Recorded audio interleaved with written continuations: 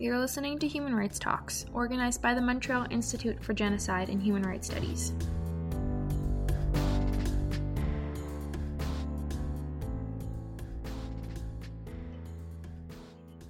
Hi, my name is Nadia Trudell, and this episode is part of the Canadian Task Force to Combat Online Anti-Semitism series. Today's guest is Oren Segal, the Vice President of the Anti-Defamation League Center on Extremism. Hi, Oren. Thank you for being here. Thanks for having me. Okay, so to start off, do you want to talk a little about your background and the work that you do with the Center on Extremism? Sure. So I am the vice president of the ADL Center on Extremism. I've been with ADL for longer than I can remember. And that's not a pandemic joke.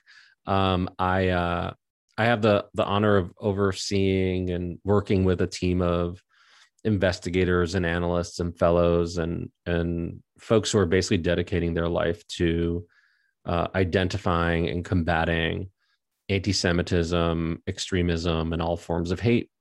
These folks are spending most of their time in the spaces where these actors exist, and we work to try to mitigate those threats, protect communities, and in our own way, win hearts and minds to try to make it so that anti-Semitism and hate is not as normalized as it seems to have been over the last couple of years. So what are the current forms of anti-Semitism online?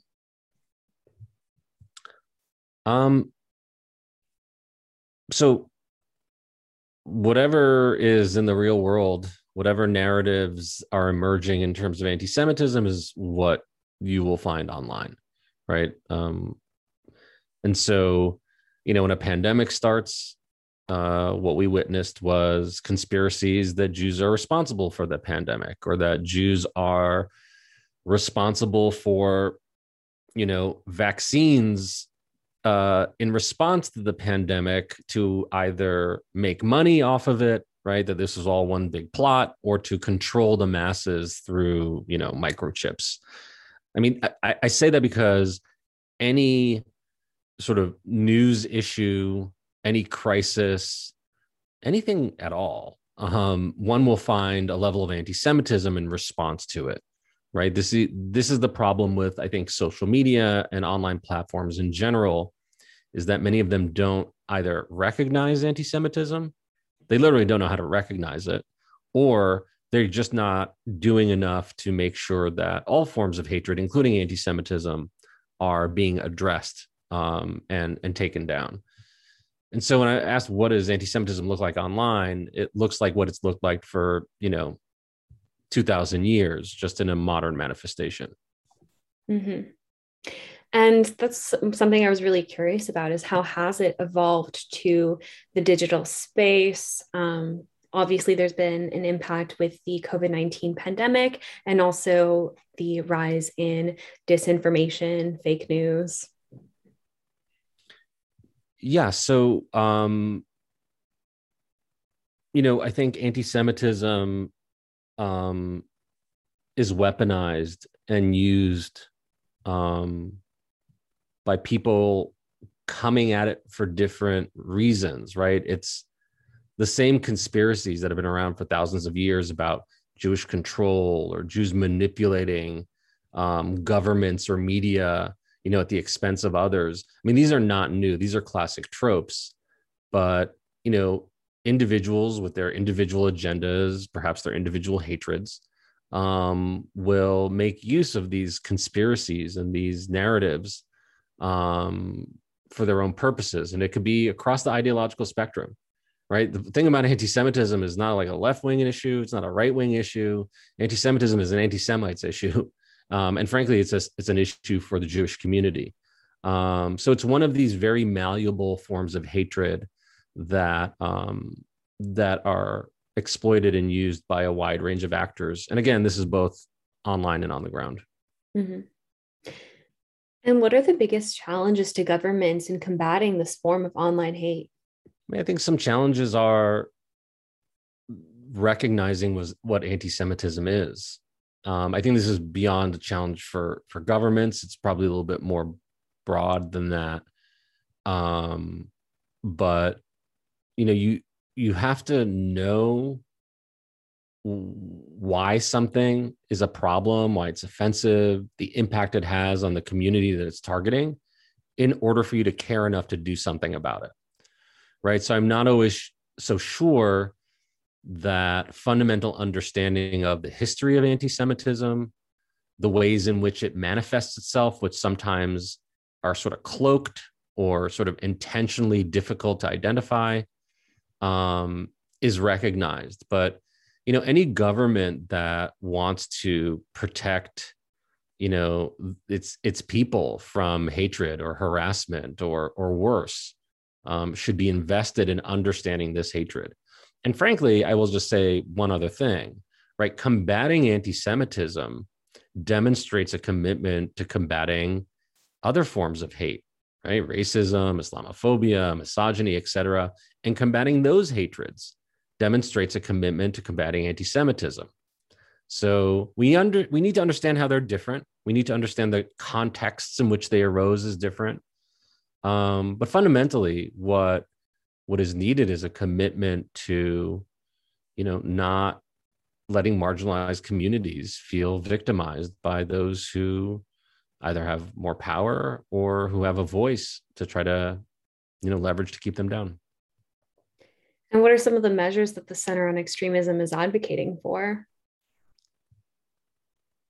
So I will say that the Center on Extremism is part of, the Anti-Defamation League writ large. And so the center's work in terms of measuring anti-Semitism, a lot of that focuses on our annual audit of anti-Semitic incidents. Right? So since 1979, the ADL has been putting out a report that provides data on incidents of anti-Semitism that are reported to us, right, through our 25 regional offices. And unfortunately, what we've seen, 2020, the last year we have full data on record, was the third highest year, over 2,000 incidents reported. This includes assaults and vandalism and harassment that are reported to us. 2 years before was the highest year on record, since 1979 again. And so, seeing these higher levels of incidents, and it's not just the volume, the numbers that include, acts of violence have significantly increased. Those are troubling. And that's one way that we measure anti-Semitism, but it's also informs the measures we want people to take to push back against it, right? Data drives policy. You need to know where it's happening, what it looks like, what the data is telling you, in order for policymakers and others to do something about it. So, for example, in the United States, hate crime laws and hate crime reporting is not always as robust as we would like, right? There's over, I think, the last FBI hate crime statistics, while showing that anti-Semitic hate crimes were a large, the majority of the religious-based hate crimes, still doesn't get reporting from like over 60 cities in the United States with 100,000 people or more, right? So that's just not, it's not helpful to have partial reporting. And so our audit of anti-Semitic incidents, includes incidents from those places that may not be reporting to law enforcement. And what we hope is that they'll do a better job reporting that. And we also hope that governments, as we mentioned before, will stand up and speak out against anti-Semitism, no matter when or where it arises. And do you think that social media platforms and other digital stakeholders are doing enough to combat anti-Semitism online? Social media companies and broader online companies are not doing enough. It should be a lot harder for my team to find anti-Semitism on these platforms. And as mighty and dynamic and incredible as my team is, right, and really skilled at finding extremism and hate and anti-Semitism, in comparison to these large companies, we're tiny. If we can find it, they can find it, right? They need to invest the time, the money, the technology to prevent the exploitation of their platforms for hate. And so, no, they can do more. I'll give an example. After years of not recognizing Holocaust denial as anti-Semitism, let me say that again. After years of not acknowledging that Holocaust denial, the denial of, was anti-Semitism by Facebook, they finally, in 2020, sort of adjusted their policies to recognize it as a form of anti-Semitism. And we did a report not too long ago on the sort of year anniversary of that decision and found Holocaust denial on Facebook. Some groups, not just individual posts, right? So, and we reported it. And in many cases, after we reported Holocaust denial, it was still not taken down. So it wasn't just that they proactively didn't find it, right? They didn't address it when the community alerted it to them. So they can do better. We need them to do better. So I don't think it's unreasonable, by the way, for users to expect companies that are using algorithms to sell advertising and to keep our eyeballs on the screen. It's not unreasonable for users to say, hey, I don't want to be harassed. I don't want my kids or my family to see anti-Semitism. I also know the impact of that in online spaces, how that normalizes hatred and how we see that play out on the ground. Like, it's just not unreasonable for users to expect companies to do better. So yeah, they could do a lot more. Is there a way that we can encourage them to do better when disinformation and anger and hate seems to benefit them often? I mean, they need to put people over profits. I think there's been a lot of, exposés about how, intentionally they have ignored the issues, right? It's not just that they didn't know there was an issue, but they knew about it and didn't do anything. We've been part of exposing that. It should be hard. It should be hard for me to find anti-Semitism on these platforms. And it's just not hard, and because they're not doing enough. So is it a challenge with disinformation, all that? Sure. But just because something is hard, it doesn't mean that, we lower our expectations, especially when the stakes are so high. This is not about whether or not you're going to, buy the, sweet cereal or the, the other one. This is about, how we understand the communities in which we live in. This is about how we interact with other human beings. So yeah, the stakes are high and they need to do more. And what are steps that regular people can take to counter online anti-Semitism? Yeah, I think reporting is important, right? I think it's reporting to whatever platform that you're on. They're not always responsive, but you got to sort of keep alerting them to that.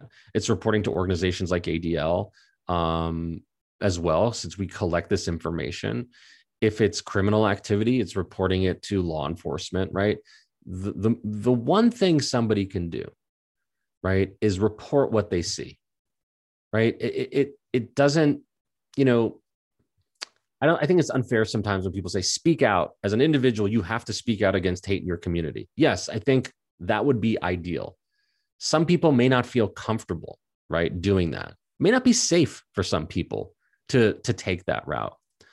But what people can do at minimum is report it. It's really, really valuable because it informs the broader understanding of where these things are playing out and how they're playing out. So yeah, hold people accountable and report issues as you see them by being accountable yourself. Okay, that's great. Is there anything else you wanted to talk about? Well, this has been a little bit of a downer, right? We always need to have some sort of hope. So, obviously we've talked about anti-Semitism being readily available online and the company's not doing enough. We've talked about we've seen an increase in incidents reported to us about real world activity and incidents that occur, including violence. And, that's not the most positive thing. I think we ought to also focus on allies that speak out against anti-Semitism, even if it's not their community, and, do the same, right? The more that people speak up for each other, there's strength in that. The feeling of not sort of being alone and, not compounding an incident by just having to deal with it on your own. So we ought to be thankful that there have been some strong voices that have condemned anti-Semitism, right? It's really important. And also it sets a model for other people to do the same.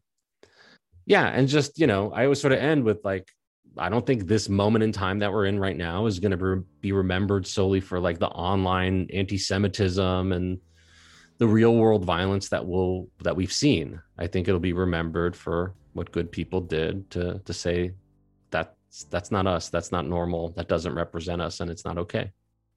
That's wonderful. Thank you for finding a way to end things on a positive note. And thank you for joining me again today. This was really compelling.